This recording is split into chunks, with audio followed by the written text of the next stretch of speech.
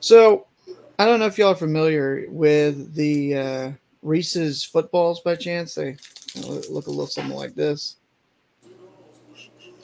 I've seen them. Yeah. I've not tried them. All I see is pumpkins right about now. I'm getting pissed off. Well, I was just say I found this football one, and it's basically what you'd say the Reese's Easter eggs are, but they just put the little lines on them. That's how they repurpose them. But I just wanted to show that. I haven't seen those, so that's actually kind of cool. Yeah, I got like a 10-pack at Walmart earlier today for like a couple bucks. Like it's the little snack size one. Yeah. So, and the resident fatty over here. I mean, ooh, candy, me want candy. So, fair enough. How many burgers tonight? You had burgers, that's right. How were they? I did. It was like an orgy in my mouth. It was just fucking phenomenal. Look, if Pat McAfee can make all the soaking jokes all the time, I can say that's okay. Oh, good grief. And you know how bad it's going to be when the Mormons head to Morgantown Saturday. Hopefully game day's there for that. I doubt it, though. They're going to Alabama and LSU. I mean, I want to see BYU play like one of the northern teams in Ohio and just have like Mormons versus Amish. That's what I really want to see. Oh man! I don't know how realistic that opportunity. There was a meme that was shared that's like, if we lose, we get baptized. If they lose, they come out drinking with us or something. I really want that to be true. I've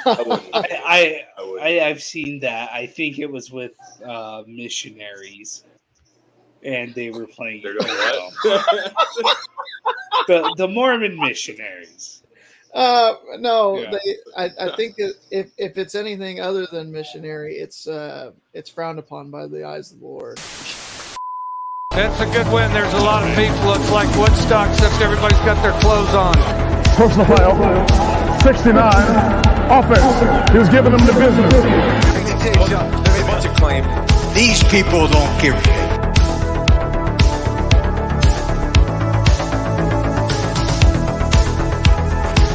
Love you, honey. It's another Sunday night. Where else would you want to be? It's Loudmouth CFB 160. How did we already get to episode 160? And I'm at my 5th different location. Yeah, I was going to say, you have had 3 or 4 at least since we started this. I mean, 3 or 4 this year alone. I was going to say this year. Because you had... I would love to go back and just count how many different places I've been doing episodes. Because, I mean, I've been... Start here, go back to my previous place.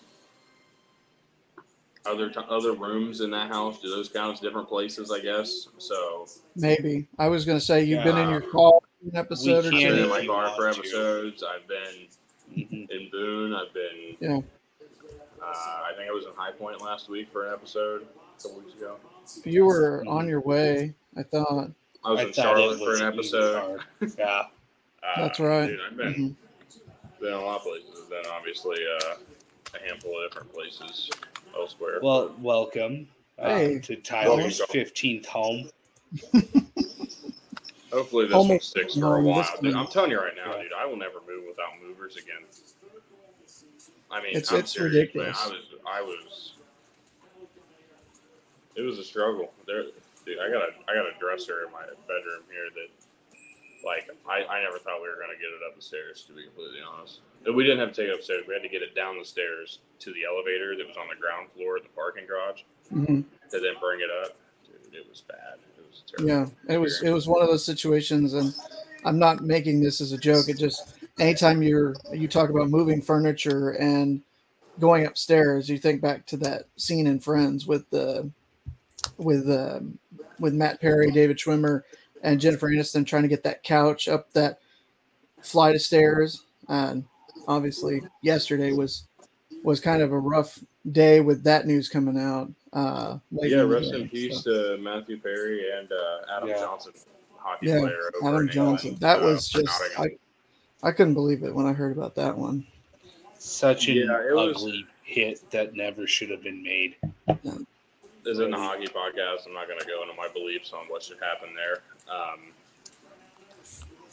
But the family should have a lot of money coming their way. But that's probably an insensitive thing to discuss so quickly, especially if we're not a hockey podcast. But well, I mean, Cam and I are huge hockey fans. I know that for a fact. So, like, it's not something. Got the Heritage Classic on right now. I think all three of us do actually right now. Yeah, we do. I bought a new TV the other day. Yeah. Yeah. Dude, I moved here and things have just hammered down. I got a brand new TV, a 50-inch, which I know. Look, somebody's gonna be like, "Oh, I got a 75." Fight me, dude.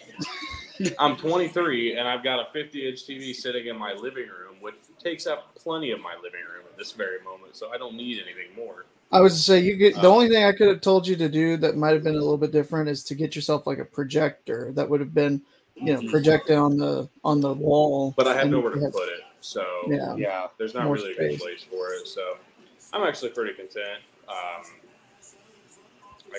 While my desk is waiting to get put together, I got all the way down here, literally crossed the state line, was in like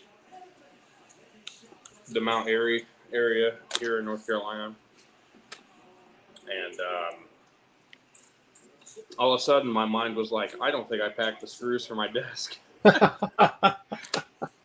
You should have taped them underneath the desk.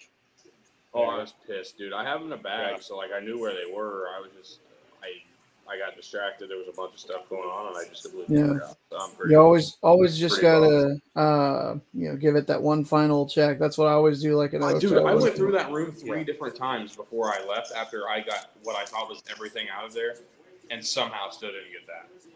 It's funny. If that's the worst thing you forgot. It really is. I think that's the only thing I legitimately forgot that I wanted. Otherwise, the only other things that are going on. I went to Publix today too. But so my Publix is pretty cool. It's got the lower level is a parking garage.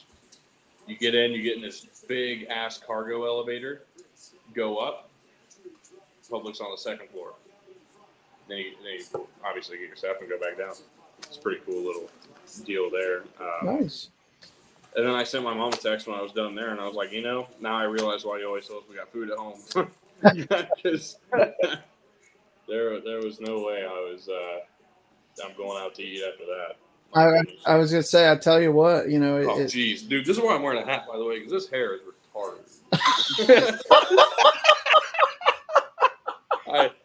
First time we've used that word in a hot minute. I was gonna say I had already said it, so I was like, you know what? As long as if Cam doesn't have a problem with it, I'm not gonna say anything. Dude, what? Cam's the one that says it all the time. He's like, he says if I'm actually kind of on the spectrum, it doesn't offend me. So, dude, I got like halfway through it, and I was like, I gotta go out now. Like, I gotta let it happen. So. Take with that what you will when he throw makes back his to picks. like season 1. Yeah, that's a dude, throwback. Take five was killer this week. 4-1 again. Hell yeah! Which one was the one that missed? Fucking BYU, dude. Damn those motherfuckers. I don't know. I mean, I guess we can just start talking about some of the games from Too week busy 9. soaking on Friday night. I couldn't go out and fucking win football games. Well, it's like, I just think Keaton Slovis isn't the guy. I don't know. I mean, he's got so many good I qualities, wholeheartedly but disagree. I just don't think they have a lot around him. no. If I'm being completely honest, because he was good at Slovis Pitt has last stepped year. up the quarterback play from years past under Satake. Slovis was good at Pitt last year. Dracovic comes in, and I bet Pitt really wishes they kept Slovis around, or wouldn't have went to the portal to begin with. Yeah.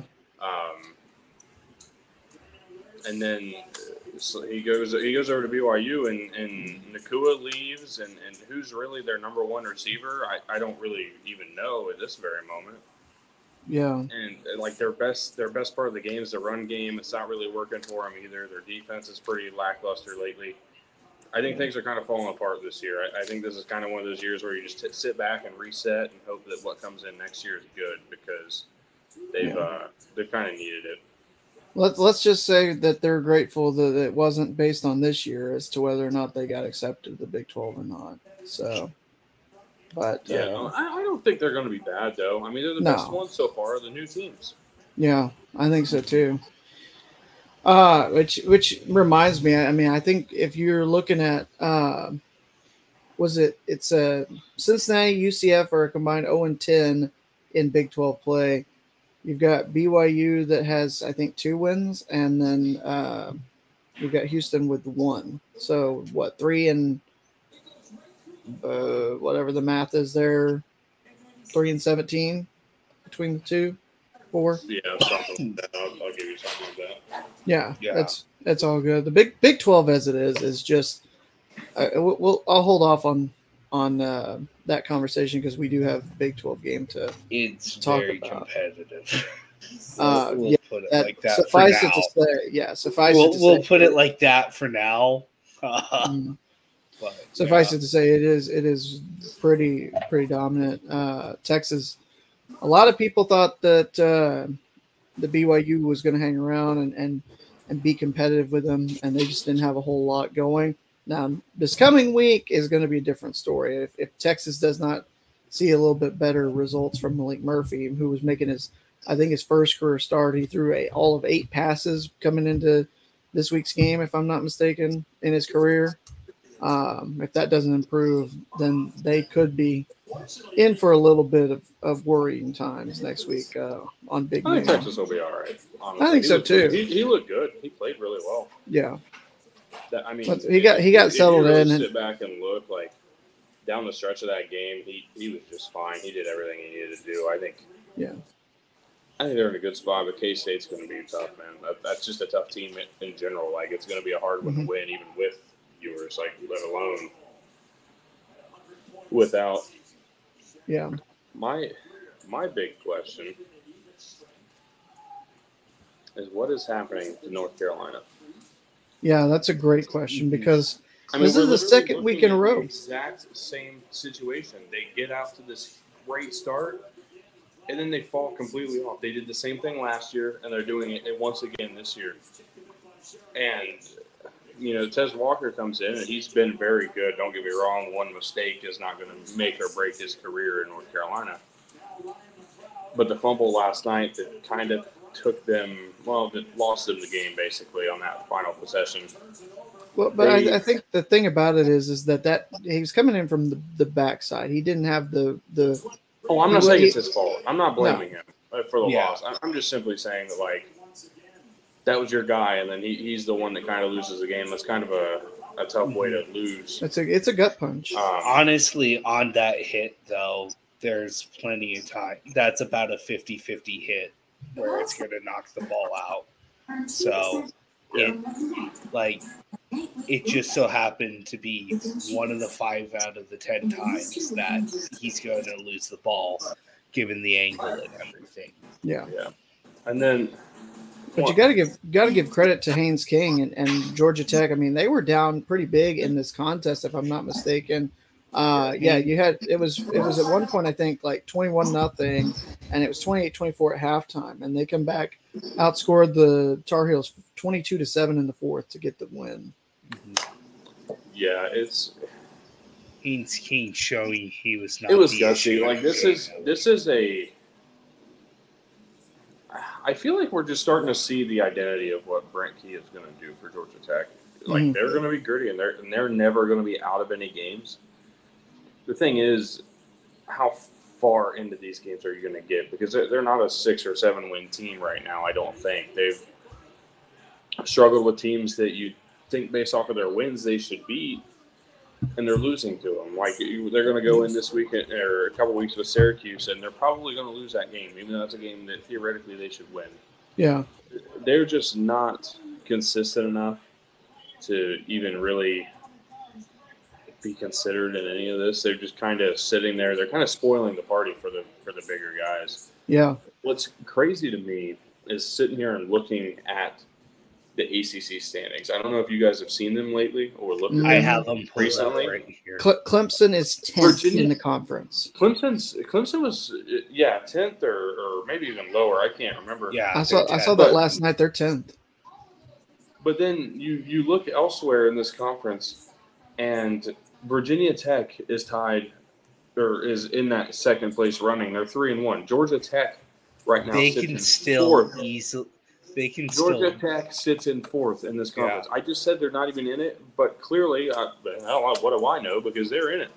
Yeah. They're Virginia in the Tech battle. and Georgia Tech could Duke with the potentially injuries. make it in. If Duke could stay healthy, they'd be in it. Mm-hmm. I North think Carolina, Riley- I even think- with I the think Riley inconsistency. North Carolina's not consistent enough to me. Yeah. Miami is improving, but they're not quite there. They survived Who overtime. had Boston College at 5-3 at this point? I may have actually. Now that you mention it, I want to. They're go one back win and look. away from bowl eligibility. I didn't have Yeah. them winning more than 3 games, and I know it. I had them at 4. Let's see. So- I mean, I was really down, and then NC State is out here rolling. Syracuse is winless after what they did last year. They started so well; they're winless. Wake is 1-4. Mitch Griffiths is trying, but they don't have a lot of anything going for them. Their defense is actually much improved. Their offense is struggling now. Their defense didn't look much better yesterday, but who does against Florida State at this point? Virginia is showing some steady improvement. They almost beat Miami yesterday. I mean, think about what that would have been to get back-to-back wins like that. And then Pitt got absolutely steamrolled by Notre Dame. Mm-hmm. This conference is probably, we're in a situation now where do you take a one-loss Big 12 champion or a one-loss ACC champion? Man, I'm telling you. Let me not sit here and say that I think Florida State's not going to make it unbeaten. I don't have any way to say that or predict that. Because what we've seen, Florida State looks susceptible, and if I'm not mistaken, they go on the road to Gainesville at the end of the season. They do, yeah. That's And Florida has not lost. Florida's not lost at home this year. That could change, but the thing about it is, to me, you look at how weak the ACC has been, and it just, to me, I feel like we are getting ever so closer to not one of the two conferences missing out, but both. I think it's very possible, and we'll talk more about it. That. We very well could. And, the one thing I'm worried about is that we're going to see a Pac-12 champion miss. Yeah. I don't think it's going to happen that way, though. I have a feeling that there's a little too much in the Pac-12. We'll talk about that because there's some games coming up on that schedule. Yeah. But Washington has struggled mightily with that game on the slides, and we'll get to it. Yeah. But it's a hell of a situation. So I guess let's go ahead and get into the slides before we continue. I was going to say, before we do, I have one quick note here. This is what the ACC race behind Florida State's looking like this year. Thanks. Hey, actually, real quick, I want to give a shout out to a coach with some balls. Okay. Dude, this was a daymaker for me yesterday. As a guy who had no skin in the fight in anything other than watching South Carolina get their ass beat by Texas A&M for 60 minutes, this was probably the best moment of the day yesterday. I'm not even going to lie. Here we go. Tell Steve Smith in the studio, this ain't a basketball school. He can kiss my ass.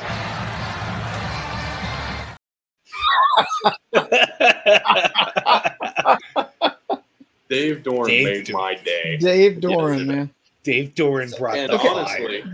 Do we know the context yet? I haven't even seen the context.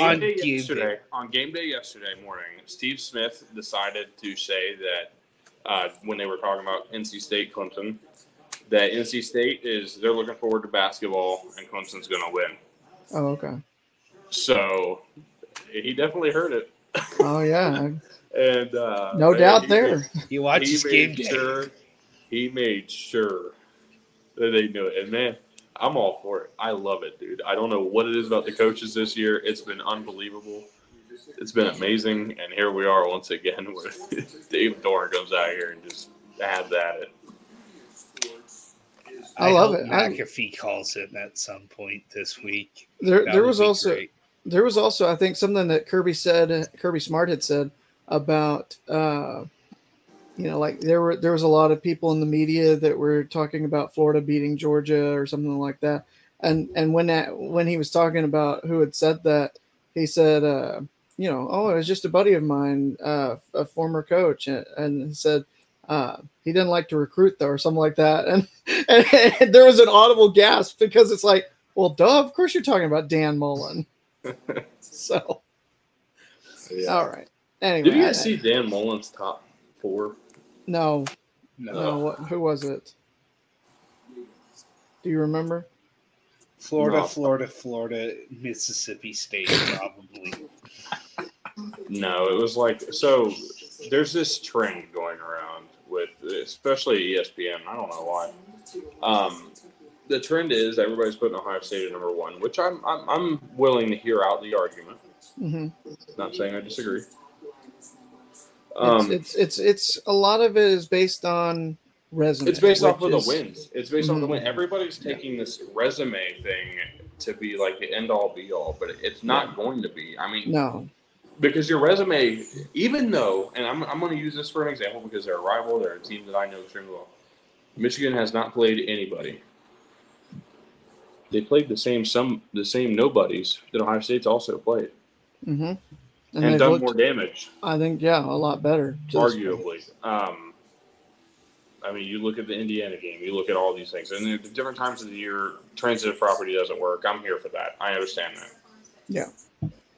But I have to use somebody as an example. Georgia has not really played anybody. They've had some tough games and some tough opponents. Mm-hmm. Nobody on the field has looked as good and as sound and has worked flowingly the way that Michigan has all season long. Yeah. That's not my case to make them number 1. I think the number 1 team should still be Georgia. I don't think that should ever. I don't think that should change yet. I'm okay with Ohio State at number 2. I'm okay with Michigan at number 3. But exactly what Colin's saying, like putting Ohio State at number 1 just because they beat Notre Dame and they got a win over Penn State at home, great. But look at how Penn State played. Look at the way they had to win the game against Notre Dame. What was impressive, and what's been impressive about the Ohio State offense? Because I'm going to tell you something. They're winning games because they're getting the ball to what some people will call the best player in America. I'll put him up there in that category. I'm not going to say he is, but I'm going to put him up there on that list. He's definitely in the running for best wide receiver in America. The only guy who's even holding a candle right now is Keon Coleman. Yeah. So that's the argument. That's all I'm going to say there. I think the thing for me, that's been the way they've won games. They've got to him, and the defense has played extremely well, which I'm super impressed. Jim Knowles has done a phenomenal job, as we kind of expected he would. Yeah. But the defense is looking great. Ohio State's offense is struggling. They're sputtering with injuries. They're sputtering at the offensive line position. There's not a lot of depth, and there's not a lot of strength there. Yeah. And then quarterback play. Yeah. Kyle McCord is struggling miserably. Yeah. And the problem is there's nobody better in there behind him. I don't know what the right answer is. I don't know what Ohio State's going to be by the time this season comes to an end. I really do not. And that, that is what it is. Ohio State has an argument. I don't think they're there yet. But I would give them number 2. I would be okay with them being number 1. I'm not saying I wouldn't. Yeah. But they're for sure top 4. There's a discussion, and that's all that at this point we should be having is discussions about. Yeah.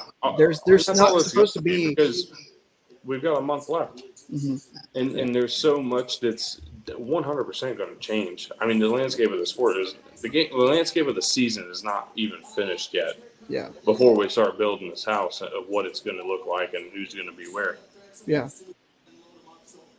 I think it's going to have to be Georgia, Michigan, and Ohio State in some order as the top 3.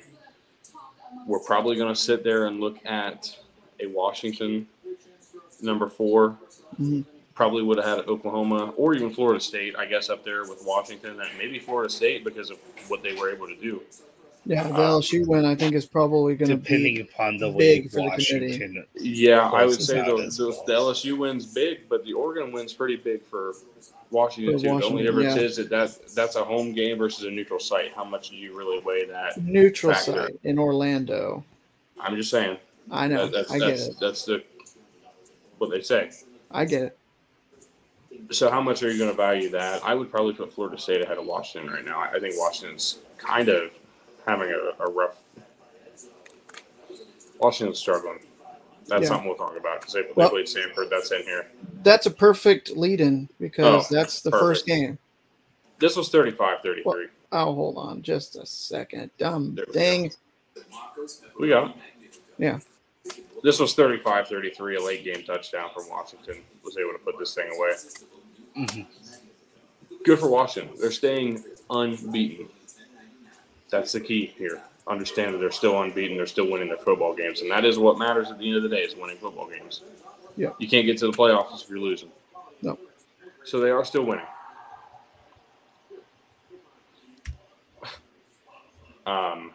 Sorry, I read something that I don't know. No, I know what you read, and I gotta get out it's the an comments. interesting I wanna let it's an everybody interesting else. argument. It is. Mm-hmm. I don't know that Washington can go much higher than 5 right now. No. 4 at most. I don't know because they are really struggling. This is a second game in a row coming off of the win over Oregon that they are just not playing good football. They're struggling defensively. The defense was much better early in the season. And they're having a hell of a time offensively. Last week with Arizona State at home, they come back this week, bounce back, and play well offensively. Jalen Polk is probably the lead catalyst right now in this situation. But at the end of the day, you're still struggling with a Stanford team who's not. I don't want to say they shouldn't be hanging around, but I don't think that this should have been what we're seeing. I mean, I don't know that I would say a 2-point game with 5 minutes to go is what I'd be. Well, and also, I mean, I know you guys probably didn't get the chance to watch a whole lot of this. I didn't watch more than maybe a few minutes of it when it was close, and it's like, what the heck's going on? Or is this really about to happen? And you had Stanford after they picked off Penix in the end zone with the football. They got a 4th and 2, trying to really, if they get the first down, they could go down and score a touchdown. They've got the perfect play call, play action, wide open man. If he catches the ball, he's going to be running up the field for a while, maybe even take it to the end zone, drops the ball, Washington gets a touchdown, and that's all she wrote. But this is a Stanford team. They went up 6-0 on Oregon, and then they just got blitzkrieged, 42 unanswered points for Oregon in a responsive fashion a few weeks ago. I think that was the game before the game at Washington for Oregon. And you look at if the way that Oregon has responded after that loss and play the last 2 weeks, if that field goal is good and they win that game in overtime, Oregon has a really good chance of being number 1. The only reason that they're not in the conversation is because that 1 is in the L column instead of being, right next to their name. I think Oregon avenges that loss later, but that's a different story. Yeah, that's for later. Very well could. What I do think is that you can make an argument that the last 2 games, one was a hangover effect from a big-time win. Mm-hmm. This game is a look ahead to USC. Yeah. You make those arguments. I'm not going to make those arguments. I'm not going to make those excuses because there's teams that are out there playing their ass off in games and situations that are not that. Yeah. And doing much better. Specifically Oregon. I mean, they could have come out slow the week after they lose to Washington. And they just don't blitzkrieg Washington State. And they're dominating everybody. Mm-hmm. That's going to be a fun – if they get a second matchup, that's going to be a fun game. Vegas will be alive and well. Yeah, if they don't, so be it. Stanford has improved a little bit. Like, I'm not going to sit here and try to act like they haven't, but they have not been.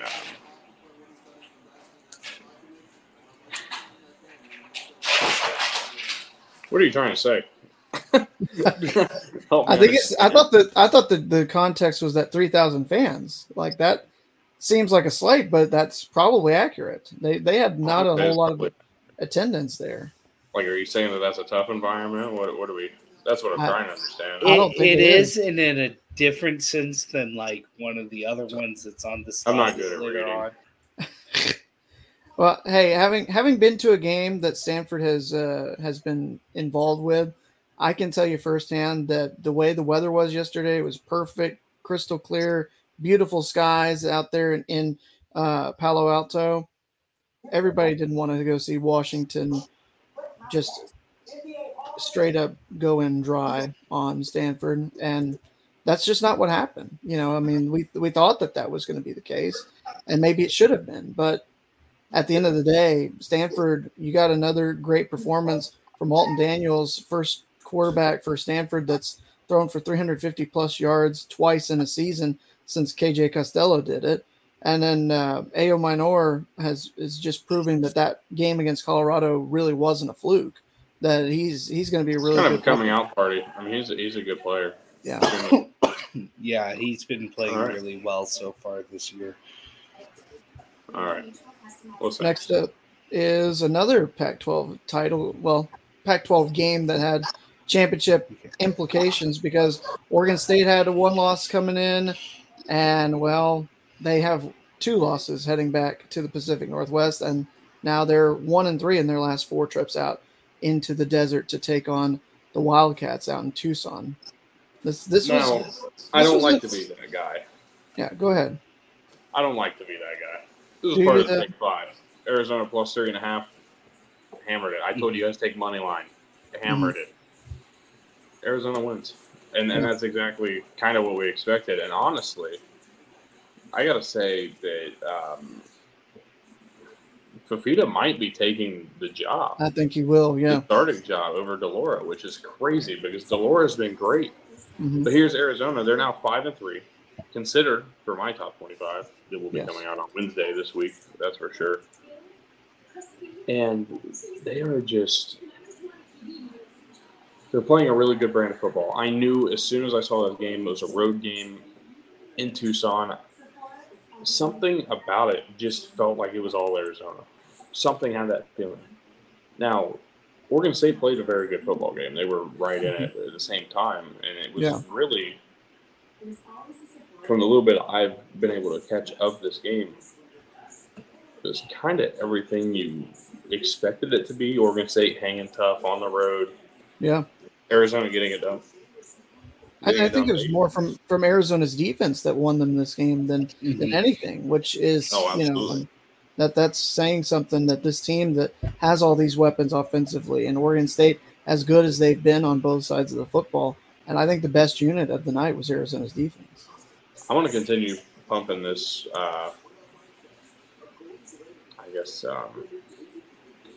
angle, Go for it. Jed Fish is a good football coach for one. He's good at recruiting, and he's getting things done over there at Arizona. Like, they're looking really good. The way they've improved and turned things around post Kevin Sumlin with him at the helm.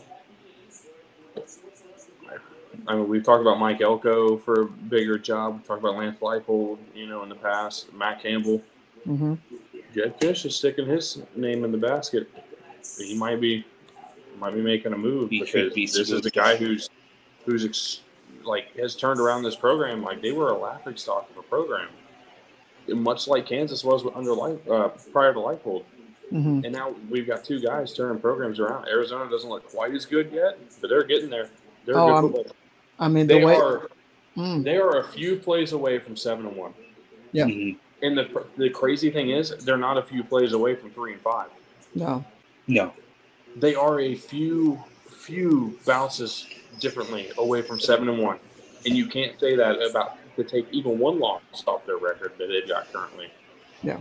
Mm-hmm. They're playing really good football, and it's hard to do that. Like we talked about Alabama last year, they were a few plays away from 7-5. They ended up 10-2, but they're also a few plays away from 12-0. Yeah. Arizona, a few plays away from 7-1. Not a few plays away from 3-5. They are a mile away from 3-5. So and that's a very impressive spot to be in. Look out next week. They've got another ranked team coming to the desert in UCLA. Who, I mean, don't have it on the slides, but we can certainly talk about it. UCLA, they've got to figure some stuff out with the offense. They've struggled at times this year. The way that they were on Saturday night against Colorado, they just dominated that game. And if they were able to just not turn the ball over as much, if they had turned a couple of those drives where they fumbled or threw a pick into points, either one way, like a field goal or a touchdown, I mean, that game's not nearly as close as it ended up becoming. So Yeah. I think Yeah, that this- Arizona's got a really good chance to make it 3 ranked wins in a row next week. I think they can, honestly. Mm-hmm. I mean, it's probably – I don't know what the line is right now, but I'd take Considering it's Arizona unless it's like a 1 point I'll- line or I'll something. look it up. yeah, like that. I'm while we're considering talking. a play on it, at least in my take 5, that's for sure. So – Oh, there's no reason to. UCLA is less than a 2-point favorite on the road. They're not Money making the line same or mistake bust. again. I wouldn't even go Yeah. money line. Make a play Arizona -1.5. UCLA is 1.5 point favorite. I know, that's what I'm saying. I'd go Arizona -1.5. Okay. Try to get a little Yeah. extra on the odds there. I'm going to have Yeah. to get going, so Okay. enjoy the rest of the show. Sounds good, buddy. Thanks for hopping on while we had Yeah, you. not a problem. But anyway, All right. yeah, this was a good competitive game. I mean, Arizona's defense really was able to kind of do what they wanted, shutting down the Beavers offense. And, you know, it was 27-17 and that was supposed to be game over. Oregon State answered back. They had a quick touchdown drive, took less than a minute off the clock, under 2 to go to make it 27-24. Had a chance at the onside, but similar to their road loss in Pullman against Washington State, which, I mean, back at that, and if you're Oregon State and thinking about what could have been with this game and that game now, how Washington State's looked since then, and it's one of those things that if they don't end up getting to go to Vegas for playing for Pac-12 championship, that's what's going to really, you know, sting at the end of the year. But it's crazy. It's chaotic. You've got no team that is, you know, really pulling away at this point in the Pac-12. You've got Oregon has a loss. USC has 1 conference loss, but they're about to play 2 really tough games back to back in Washington and at Oregon. So that could change the top 3. You know, Oregon State's still alive. UCLA's still alive. USC's not going to be in that conversation after probably this weekend, let alone the next 2 for sure. Mm-hmm. Arizona's in a good spot, actually. I really like the way their schedule kind of lays out the rest of the way. Yeah, if they get past UCLA, they can make a handful of plays and be in a weird spot, an interesting spot. I don't think that either of the top 2 lose, Oregon or Washington, probably the rest of the way their schedule lines up. Maybe Oregon could get caught somewhere, but hard to say.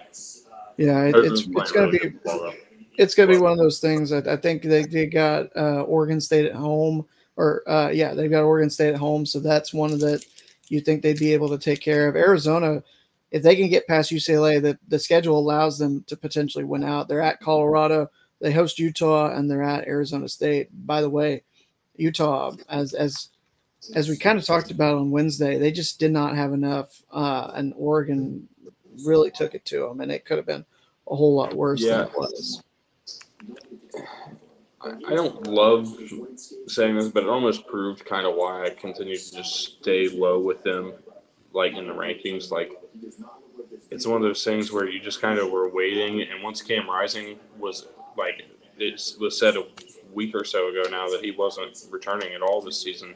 Yeah. I was like, okay, well, this is the Utah team we're going to get the rest of the way. This is not a top 25 team, and especially with the loss yesterday, they dropped completely out for me. I don't know about you guys.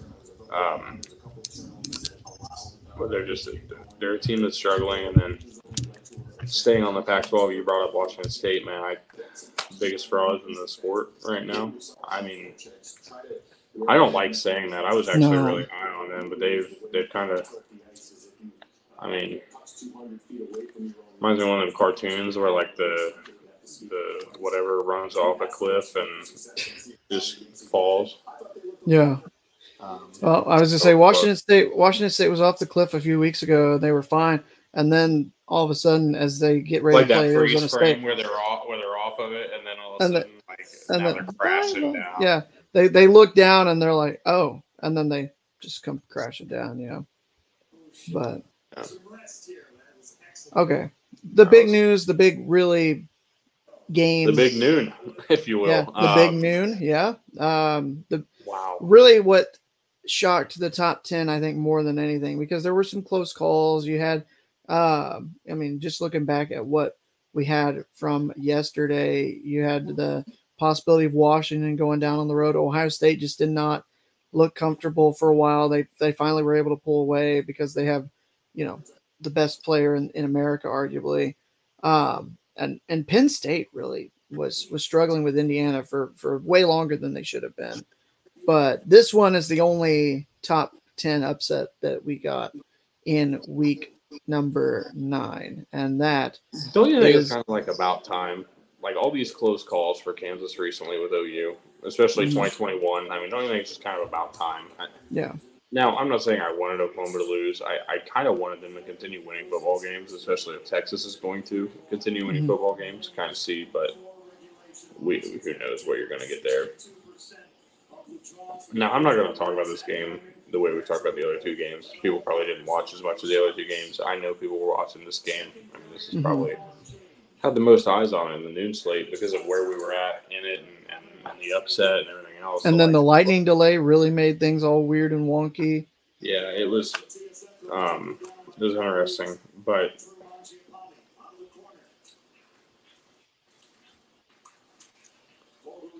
trying to think of how I want to approach this. Just say it. Well, I know. So in all of this, one of my biggest takeaways from this, I'll make this one of the takeaways for later too. Okay. Drake Stoops could be a pretty good Wes Welker type in the NFL. Yeah. That was my takeaway from this game. Like, I really loved what he was doing. Now here's the thing. I don't know that he gets to the NFL. I don't know that that's his aspirations. I really don't. I have no connection whatsoever, so I don't know this. If those are what he's looking to do, I think he could make a pretty, I don't want to say a great career. I don't think he could be the next Wes Welker. But he could play a similar role to a team that could probably use him and have a good enough career where you make a good amount of money and then you just walk away from the game at some point and go coach like your dad did. I don't know. RJ points out, I mean, it does feel like he's been there forever. Like he's been there at Oklahoma as long as Hunter Renfrow seemingly was at Clemson. I'm pretty sure he was his first or second year, or his first year was the first or second year after Bob Stoops retired. Yeah, I was going to say it was. I thought he played since that. I thought he was a part of that team that played Oklahoma in the Rose Bowl and lost. I don't think he was in playing that year, maybe more than one or two games, but it feels like he's been around 6 or 7 years, and legitimately, the longer he stayed at Oklahoma, the less likely he is to go pro because he's been in the college ranks for so long, and there's just not a whole lot of demand for slot receivers at that age. I don't think. So he graduated in 2018 from Norman North High School. Yeah. Okay. That's good. It just feels like it's been a whole lot longer than, I guess. He's been there since 2018, which would mean 18, 19, 20. COVID doesn't count. 21, 22, 23. So this is year 6? Year 6. Yeah. And there's probably a red shirt in there. So, yeah. Yeah. So it's possible. But no, I mean, this is a huge win for Kansas. This snapped an 18-game losing streak. They were so close in 2021, as you mentioned. They were, a lot of people's upset pick after Oklahoma lost 3 in a row coming into this game last year in Norman, and Oklahoma came back and was able to find enough. I think they almost did it last year too. I almost forgot about that because they lost by 10. I think, but they were up for a while. It was about time. That's all I'm gonna say there. That's where we were at with this one. Cam reminded me that Kansas is 3-0 against the spread against Oklahoma since Leipold became head coach, and I said that's a great stat. And then I found that they had only lost. This is their only loss this year when they've run for 200 plus yards, and they were 3-5 when they did that a year ago, which should show you how much the game has become more different for them and how much better they've been out on the field defensively, that they don't, aren't getting a whole lot of huge rushing yards. When you have an efficient defense that makes plays and is tackling in the open field and making the right plays, I mean, how much better can it get? Yeah. I'm thoroughly impressed with Oklahoma and their turnaround. I don't think they're done on this season. I don't think they're out of the playoff conversation like some will suggest. Oh, no. But they are – there's some concern, and there should be, but it's not terrible. No, the thing to me is that it just made this whole – it made the whole situation a lot murkier in the Big 12. And, I mean, when you look at the standings, you've got 5 teams, Tyler. You've got Texas, Oklahoma, Kansas State. Welcome back to the top 25, by the way. They never left the loudmouth top 25. You've got Oklahoma State seemingly coming out of nowhere. And Iowa I got to State. get something for later in the show. Okay. I'll be right back. Well, I'm going back. Okay. And you've got Iowa State as well that are all with just the one loss in conference play through 5 games. And, oh, by the way, I'm not doing this to, just to be at, a butthead. I mean, that's probably what I am doing. But you're talking about a Hail Mary batted down by West Virginia's defense away from West Virginia also being 4-1 in conference play. And right there and having 6 teams in the conversation. And halfway through, Big 12 play, you've got 4 more games still to go. And you'd have almost half of the conference still alive to try to get to Arlington to be, one of the 2 teams playing for the Big 12 title. There's so many things that are still to decide in this case. You've got Oklahoma State that had to win over Kansas. Kansas lost to Texas. So they're 1-2 against the 5 that are ahead of them. But that doesn't mean that they're not a talented team. They nearly won that game in Stillwater. They, really didn't have a whole lot that they were able to do against Texas. But you look at what Texas has done outside of the game against Oklahoma, where they left a little too much time on the clock. And there's a reason why people thought, well, even if Oklahoma were to get to Arlington undefeated and then lose to Texas, they still might miss out, despite, having such a great year. And now there's just no room for error. You cannot have, if you're in Oklahoma or a Texas, if you want to be a playoff team, you're going to have to get to Arlington with the 1 loss, no more than that. And then you're going to have to win the Big 12 title. And even then, that might not be enough. There's still a lot that will be determined. I think Texas's win over Alabama may end up being huge for the tiebreakers and kind of what the committee is looking like. There's just a lot of things that are still to be determined. Oklahoma, with their win over Texas, is also in that conversation. Where do you put those 3 teams? Kind of how do you juggle and shuffle them around?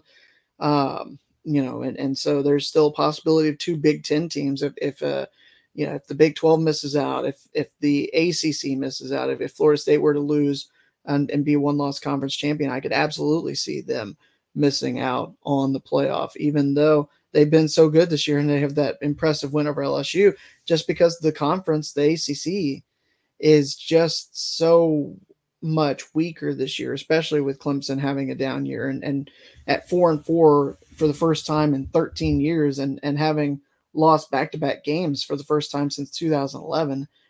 That win that Duke had over Clemson is no longer a really good look. The wins that Louisville and Notre Dame have over Duke aren't as impressive. The win that Florida State has over Duke it's good, but it's not as good as their LSU game. And so it's just the whole situation beyond, I think, the top 3 is really, really murky. And one of those top 3 teams is going to take a loss between now and the end of the year, because in my book, you've got Michigan and Ohio State in the top 3, and one of them is going to lose to the other when they play the last week of the year. So it just really is truly amazing to see what is going to end up happening with all of this at the end of the day. But you got to give credit to Kansas and really what it means to the university to see the fans storm the field as they rightfully should have and tear the goalpost down and throw them in the lake. It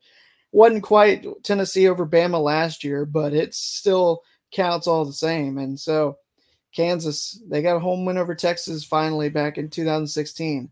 Took them a few more years after that to get Oklahoma, but they got them They got them at home, and they're going to send OU on their way to the on their way from the Big 12 to the SEC, and they won't have that intact winning streak of nearly 20 games going out. So it's really an impressive win for Kansas over Oklahoma. Everything else kind of around the top 25 was not too much to really discuss. We talked about some of the big stuff. Ole Miss taking care of business against Vanderbilt, as you'd expect, 33-7. They were up 26-0 at one point, and they just really kind of took the foot off the gas in the second half. They didn't really have a whole lot to do. Notre Dame, as we mentioned earlier, just obliterated Pitt. You had Louisville shut out Duke 23-0. Air Force, they're 8-0. Don't look out, or don't look now, but Air Force really looking like they could be the Group of 5 representative, and good on them. 30-13, they win at Colorado State, and one of the funnier moments of the season is Colorado State's fans were throwing snowballs at the Air Force bench, and so CSU got a 15-yard unsportsmanlike conduct foul because of that. Tulane survived a scare from the Rice Owls. They were up 27-7 at halftime, and before you knew it, it was 30-21, then 30-28. But Tulane able to survive and really just, survive in advance, hope for a loss from Air Force somewhere along the way. And Tulane is still in that conversation, with their only loss being to Ole Miss for the New Year's Six bid out of the Group of 5. Tennessee wins over Kentucky yet again, 33-27. It was a close game, and Tennessee getting the victory in that one. They were up 10-0 after the first, and then it was just kind of back and forth. You had Kentucky outscore Tennessee in the next two quarters, outscored them 24-16, but they were still down 2, and Tennessee gets a huge touchdown that turns what was a 30 or turns it a 26-24 game into a 33-24 game. Kentucky kicks a field goal. They don't get the chance to get the football back. UCLA beats Colorado, as mentioned. JMU survives an upset bid from Old Dominion. I think it was ODU that got the Dukes last year. 30-27 was the final. And USC, I mean, you talk about, we had some ballsy picks in our chat and in here. I think somebody had Cal nearly, I think somebody was, no, so we had the lock of the week. We didn't have the upset. This was a very close pick for some as an upset pick. Cal plus 11 over USC was a lock. Cam got that locked in, and that one hit with Cal nearly pulling it off. They lost 50-49 at home to USC, and they went for 2 in the win, and no flag, no call on the field. So USC survives a scare in the city of Berkeley with all the protests that took place to delay halftime included out there. So that was an interesting tale. Now USC, with 2 of their final 3 games coming up here in the next 2 weeks, they've got Washington at home, and they're at Oregon before they get to host UCLA to close out the year a week ahead of time, ahead of everybody else. They get that week 13 bye week, which means they go from week 0 to week 12 with 12 straight uninterrupted games. But yeah. Sorry. No, you're good. I was kind of longer than I meant for it too. I was trying to. Yeah. It involved me unpacking some things. I thought I lost what I was looking for. I'm like, that's okay. I mean, I had to vamp. It's we just survive in advance and move on around here. We do. You want to talk about some takeaways from the week now that we got you back? Yeah, I don't have them wrote down, so I'm gonna have to figure it out unless you have a page pulled up. But like I said, Drake Stoops he could have a pretty decent NFL career if he wanted to as a slot receiver. He played really well on Saturday. My other thing was Washington State are frauds. Sadly, I'm not happy to say that, but they are. My next takeaway actually has more to do with the AP poll than it does with quite literally anything else.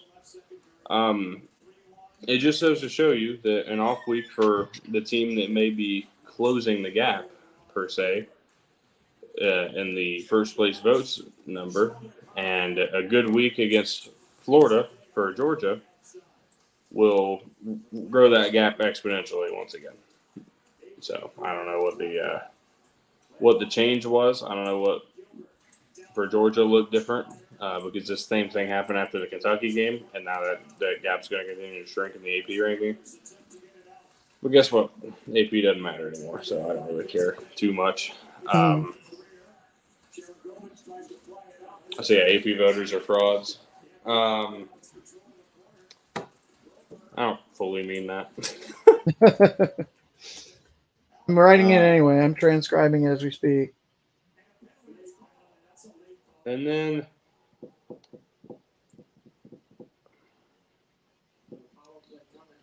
I don't know. What do I do? What do I say now?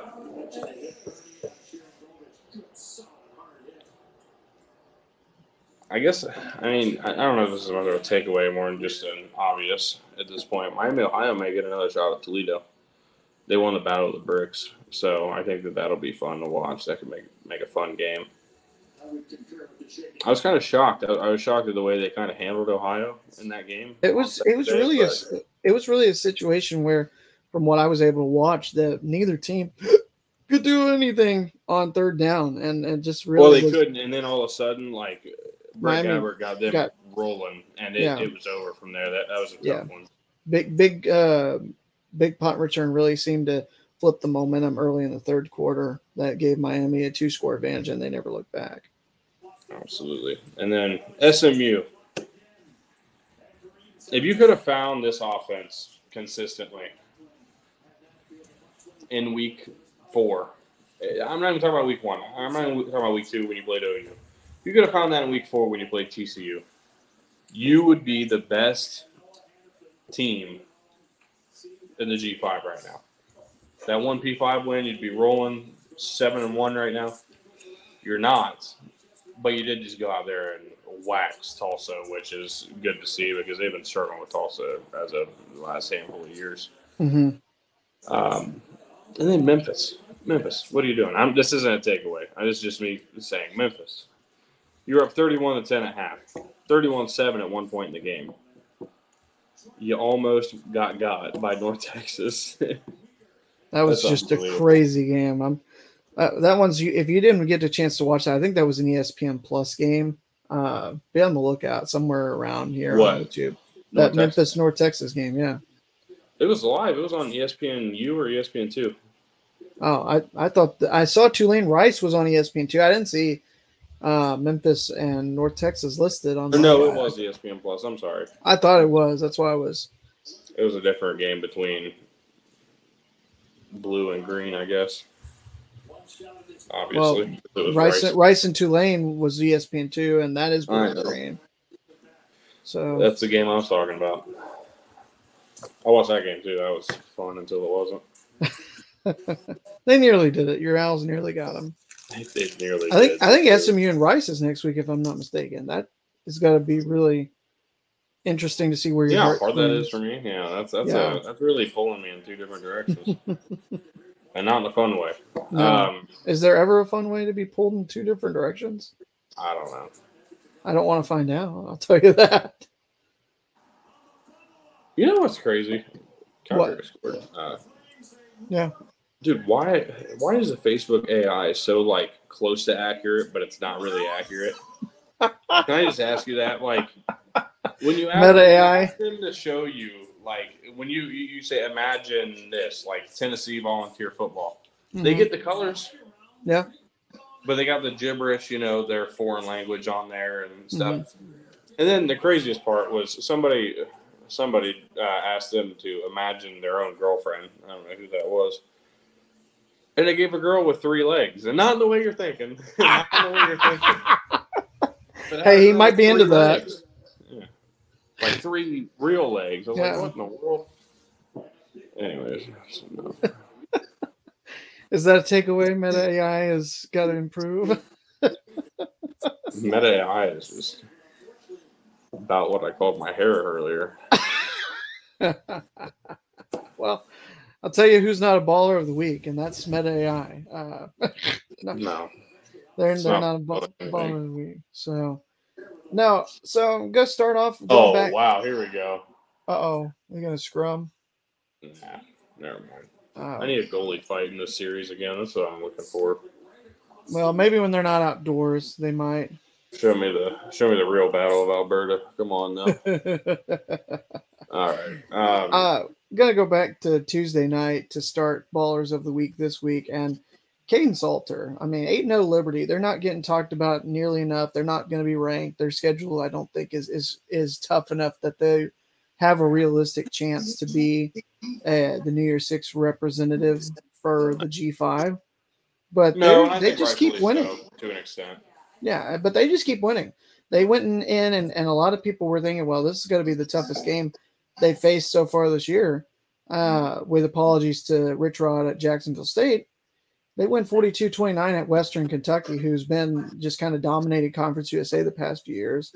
Caden Salter is a big reason why. 10 of 15 through the air, 169 yards, and 3 touchdowns. They also ran 13 times for 117 yards and a touchdown. So just kind of doing exactly what they're wanting from that system for Liberty, and what Hugh Freeze left behind is still looking pretty good here in their first year in Conference USA. Speaking of nice, did you see the number that SMU hung yesterday? I did, yeah, 69. Yeah. Was what, 69-10, right? Something like that? Oh, dude, yeah, dude, they whacked. Yeah, when I saw it was 52-3 at halftime, I was like, hell, they might put up 100 today. That was one thing that was like, well, I was not expecting to see that when we were talking about halftime scores. Then I'll go ahead and move on. Later in the week, we go to Thursday night, and the big matchup that happened down in the Sun Belt. You had Georgia Southern take down Georgia State 44-27, and a big reason why was Davis Bren through the air. 22 of 35, 334 yards, 3 touchdowns and a pick, and helping the Eagles take down the Panthers. And really, this was a game that could determine who goes to the Sun Belt title game and potentially who would be hosting it based on, I think Georgia Southern's only conference loss is to Troy, or no, Georgia State had only lost to Troy before this one, and Georgia Southern has, I think their only loss is to JMU, since JMU is ineligible. They got stomped by JMU. Yeah. But I mean, you look at the bullshit, by the way. Yeah. Truly, like, absolute bullshit. That better get fixed. And same with Jacksonville State. Like, they're here to play too. Like, give them a shot. Yeah, I mean, this attitude of like, oh, we're allowing you to get better before you play in a bowl game. Fuck you. Give us the money and let's play our bowl game. Welcome back, Cam. When the heck did that happen? I meatballed like lap 2. Sorry to hear that, buddy. Tyler knows. No, I think I know, but that's where was this at? Darlington, and I didn't have a chance to hop on and practice at all this week. So she giveth, but she definitely taketh. Yes. Damn, son. That was bad. All right. Well, I will we'll go through the rest of Ballers, and then Cam, since you're back, we can get into your corner before we wrap the show up. I'm kind of we're not wrapping the show up there. I know. Kind of, in thinking about him not being here, I had some G5 Ballers just in case. But looking at Georgia Southern, the path is pretty simple. Yeah, if you get G5 Ballers, you got 2 for 2 so far. Well, I'm starting off with the G5 Ballers. I do have a few more later on in the show, or later on. G5 balled out yesterday. Yeah. If Georgia Southern is able to survive their road trip to San Marcos this coming week, that's a primetime kick, by the way, they should be the representative of Sun Belt East because they got at Marshall after that, who's just not been really the same team that we thought they were going to be. And then they host Old Dominion before they take on App State. This whole conference has been upside down outside of JMU. Yeah. Like JMU's the only one we really knew. And sure enough, it's a team that we can't pick from to win. So what are we doing at this Yeah. point? That's absolutely ridiculous.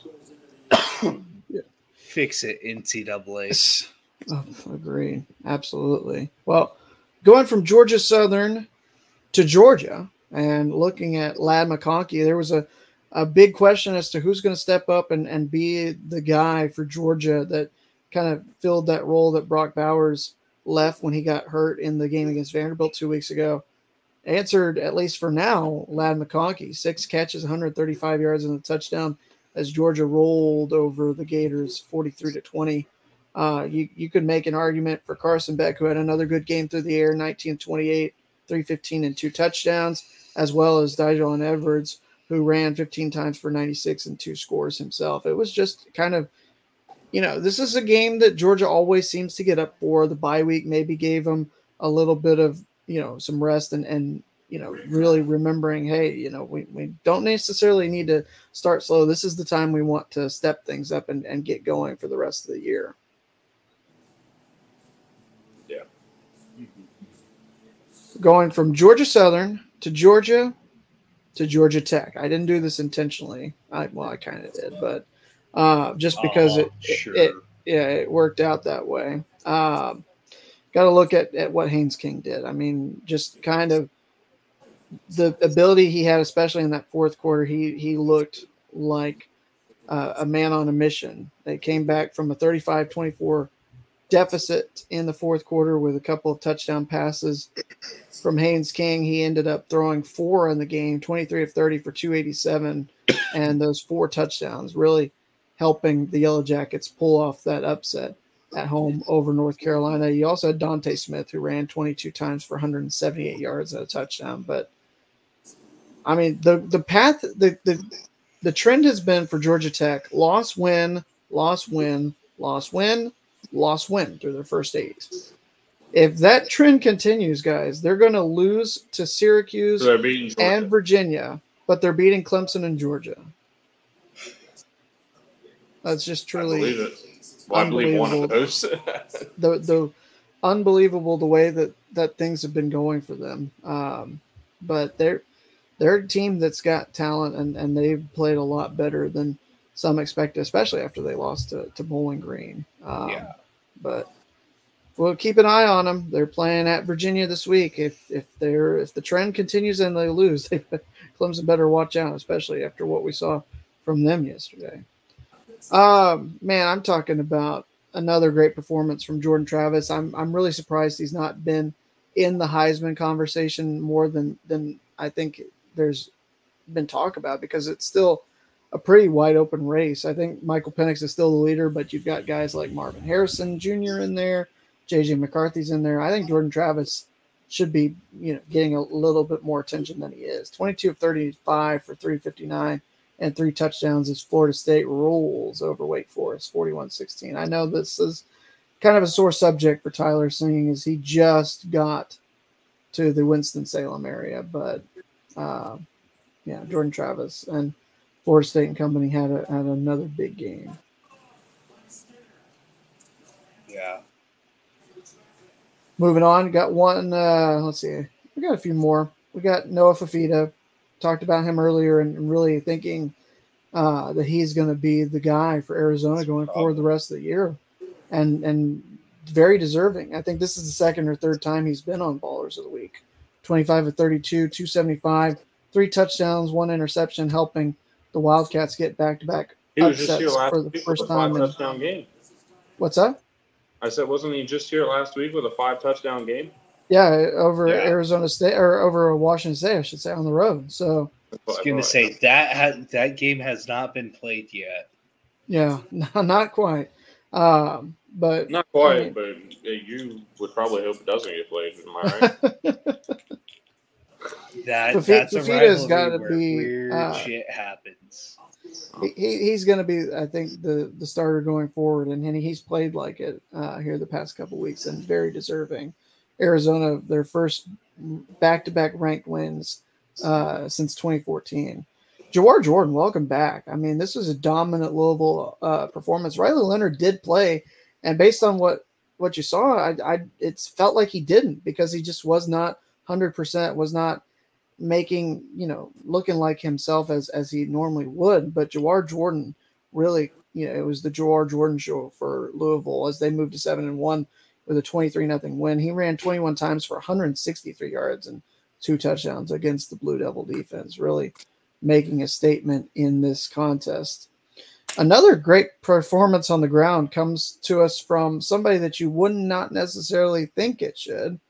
But when you run for 204 times, I don't care if it took you 40 yards. Jordan Nubbin, welcome to Ballers of the Week. 40 carries, 204, 2 touchdowns on the ground. Minnesota. I just want you to know what you said. Is it Nubin? No, I just want you to know what you said. You said when you run the ball 240 times, I don't care if it was for 40 yards. Okay. Those were the words that came out of your mouth. I'm just saying. It is 204 yards. I don't care if you ran it 40 times, is what that was supposed to sound like. There we go. So I appreciate you making sure that we get that corrected, because otherwise, if you ran it 200, I just want to make fun of you, dude. Yeah, because I'm not even paying attention to what I'm saying. Apparently, I'm just trying to make sure I get the numbers right. And even then, that was even then that wasn't the best of it. I mean, he ran more yards than Callie McManus threw for on his own. Like, Minnesota's a team, if I'm not mistaken, ran for they ended up with somebody else that tallied at -4. He had 204 yards. They finished with 200 total rushing yards. So fair enough. Ollie Gordon is just a man. Oh my goodness. If they beat Oklahoma and he has another 100+ yard game, he's in the Heisman conversation, right? He should be, absolutely. 25 carries, 271 yards against Cincinnati, and 2 touchdowns. It's like 2 or 3 games in a row that he's done that. Yeah, he's been on Ballers of the Week, it feels like, every week the past 3 weeks. Yeah. You go back to what he did against, I think, Kansas and Kansas State, West Virginia. Like, this may legitimately be 4 weeks in a row. And I was thinking, there's no way I can put him back on Ballers of the Week again. And then he goes for almost 12 yards a carry against Cincinnati. I was like, well, I can't leave him off. But Oklahoma State, they really have stepped it up and improved ever since that South Alabama game. I that's one that's in the far too distant future, or far too distant past for them. Big time matchup, as you said, Tyler, with Oklahoma coming to town. And then beyond that, if they get through that, they've got road trips with UCF, Houston, before BYU comes to town. Oklahoma State may be back in Arlington if they can just get past the Sooners, which has been easier said than done in the past. Absolutely. You got 2 more. Frank Harris, first time on the Ballers of the Week, but we've had his name said quite a bit the last 3 years. 20 of 32, 395 through the air, 4 touchdowns against East Carolina as UTSA stays unbeaten in American play. Problem is they're 5-3 on the year, but there's 3 teams that are still undefeated in the American, and UTSA does not play SMU, but they are at Tulane the final week of the regular season. So it's it could be SMU and the winner of that game that will play for the American title. And Mikey Keene, 3 touchdowns in the third quarter, 4 in the game, 27 for 41 for 256 yards. As Fresno State takes down UNLV. The only team besides Fresno to beat the Rebels this year was Michigan. Fresno State moves to 7-1. Their only loss that just kind of, the game that I think Keene had gone down and they didn't have enough to withstand the elevation in Miami. It was Logan 5-fit quarterback, and they struggled, but it was what it was. Anyways. So, but that's Ballers of the Week. Cam, we shift gears. We'll talk to you. What we've talked about some of the G5 action that caught our eye a little bit here in this episode, but what really stood out to you from an action-packed week plus of G5 action? Yeah, no, there was a lot of big-time games at the Group of 5 level. Let's go ahead and start off with going to Houston here. Tulane won an all-out dogfight of a game. Sorry, Tyler. Rice hung around, though. And I'm sure you're proud of the way that those Owls fought. But came up just short. He's tired of the moral victories. He wants actual victories, damn it. Rice has a few this year. Rice is looking very good. You know what's really pissing me off the more I think of it? Has nothing to do with either of those teams. It has nothing to do with Rice. It has nothing to do with Michigan. South Carolina's probably going to lose to Jacksonville State this week. Well, they're a 15-point favorite, and already there's been people. There's already been people talking about. I think there's a guy line here in the comments who will loudly remind you. Definitely take the cover play, if not the money line. It's probably going to be part of your locks. It might be in my take five because I don't see how the offensive line's still beat up. I mean, we're on to like 8 deep now on the O line. Yeah, and Jacksonville State. And Jacksonville State is just overall playing really well. Yeah, it's been a rough one. It's been a rough year, honestly. Just the amount. Talk about teams dealing with injuries. Like South Carolina's dealt with a ton, and it's. What the hell did I just read? Sorry. I don't know if I'm going to be able to read this to you guys, but if it's a news article, I'd say it's okay, right? I think so. Yeah. No, let me see if I can read the title of this article. I got to know that I read this correctly, so I'm going to. Okay. In the meantime. Oh, here it is. Oh.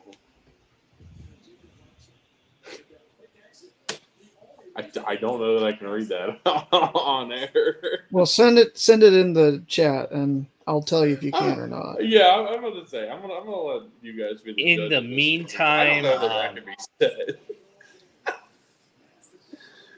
I'm gonna take you guys over to the MAC in the meantime.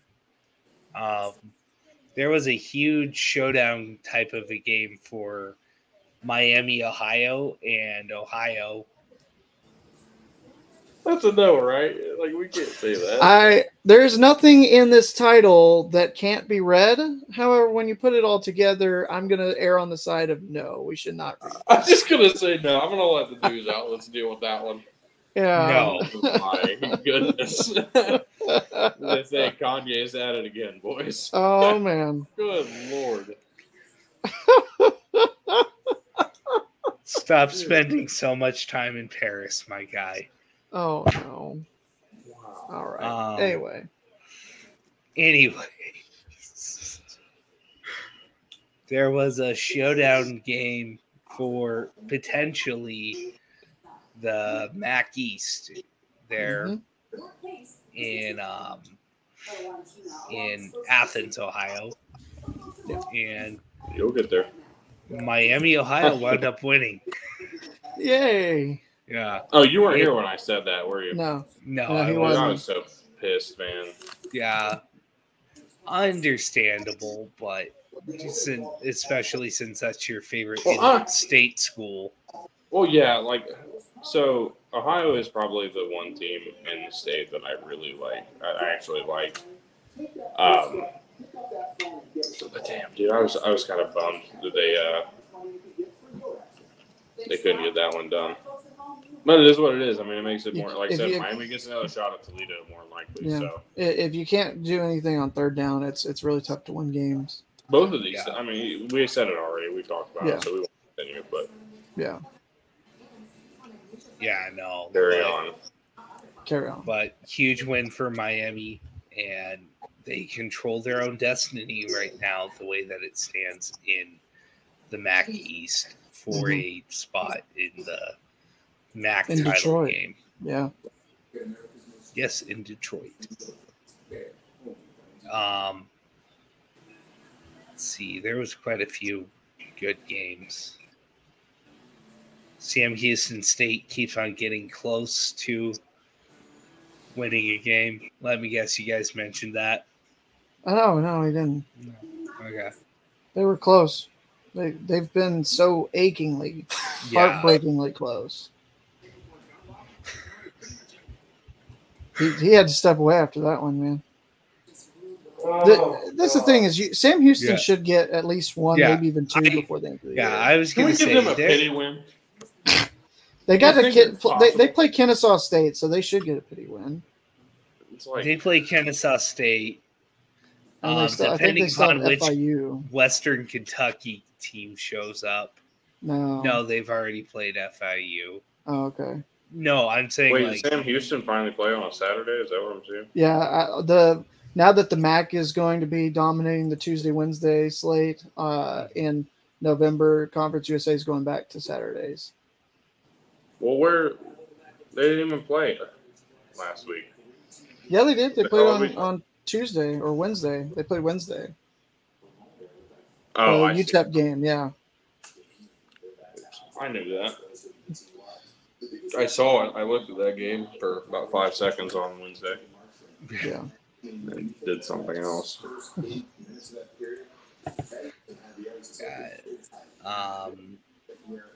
Georgia Southern kind of surprised a lot of people and pretty much controlled that entire game. Yeah, they took a I'm just saying more would have been surprised if they didn't do that.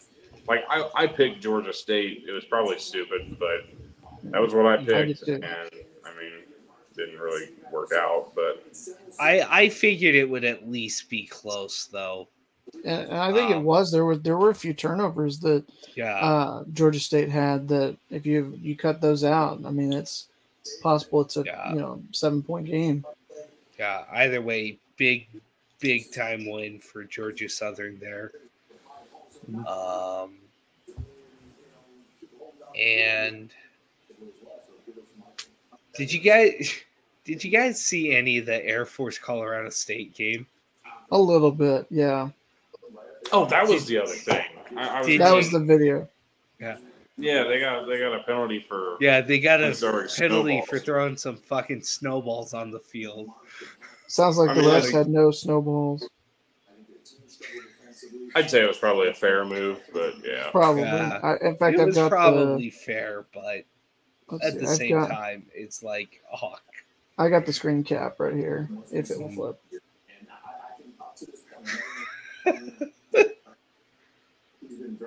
2 for 25. 15 of those yards, though, for throwing snowballs. Yeah.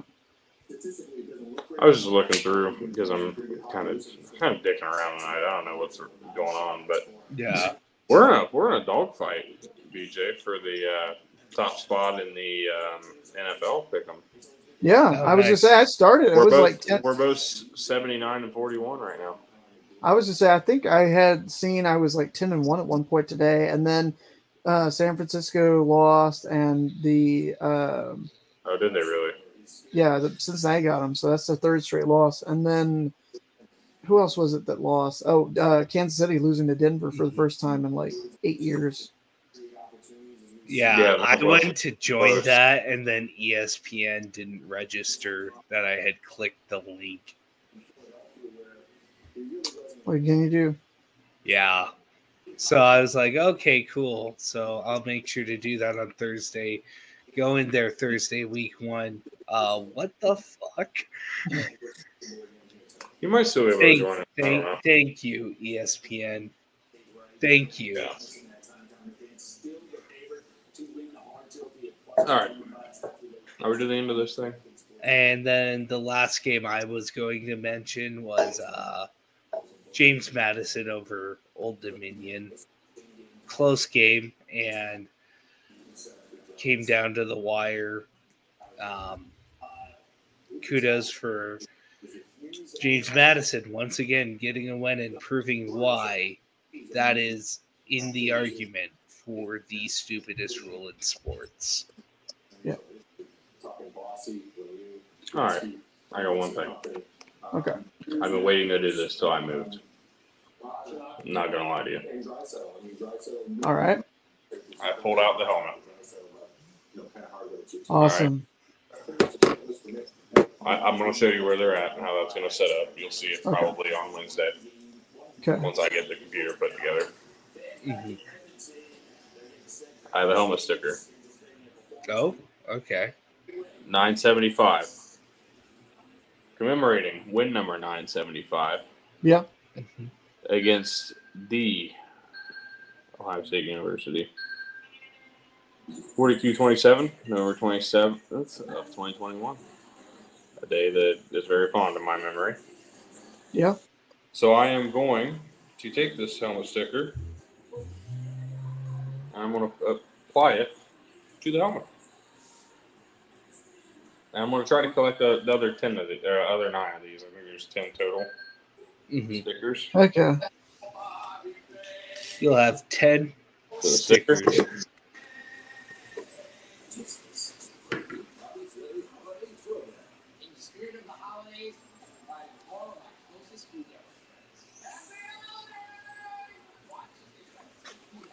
There you go. Look at We got that. it.